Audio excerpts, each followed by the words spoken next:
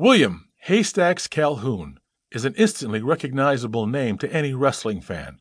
A legend in his own time, Haystacks popularized the country bumpkin wrestler shtick and used his personality to win big both at the box office and in the hearts of fans.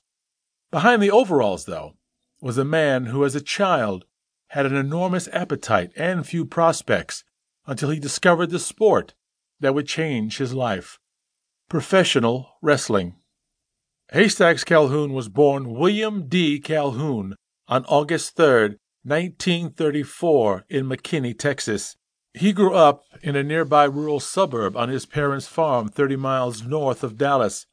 He began helping out on the farm as a child. He was large for his age and had an appetite larger than most. He was infamous in the town for eating a dozen eggs for breakfast on a regular basis. The older he grew, the larger he got. By the age of 14, Calhoun weighed over 300 pounds. Amazingly, in the 6 years between age 14 and 20, Calhoun doubled in size. The 6'4" farmhand weighed 600 pounds on his 20th birthday.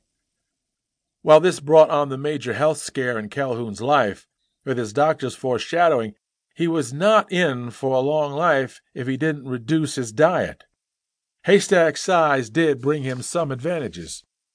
As well as being physically massive, Haystacks was also very strong, and his young age also allowed him to be incredibly agile for a man of his size.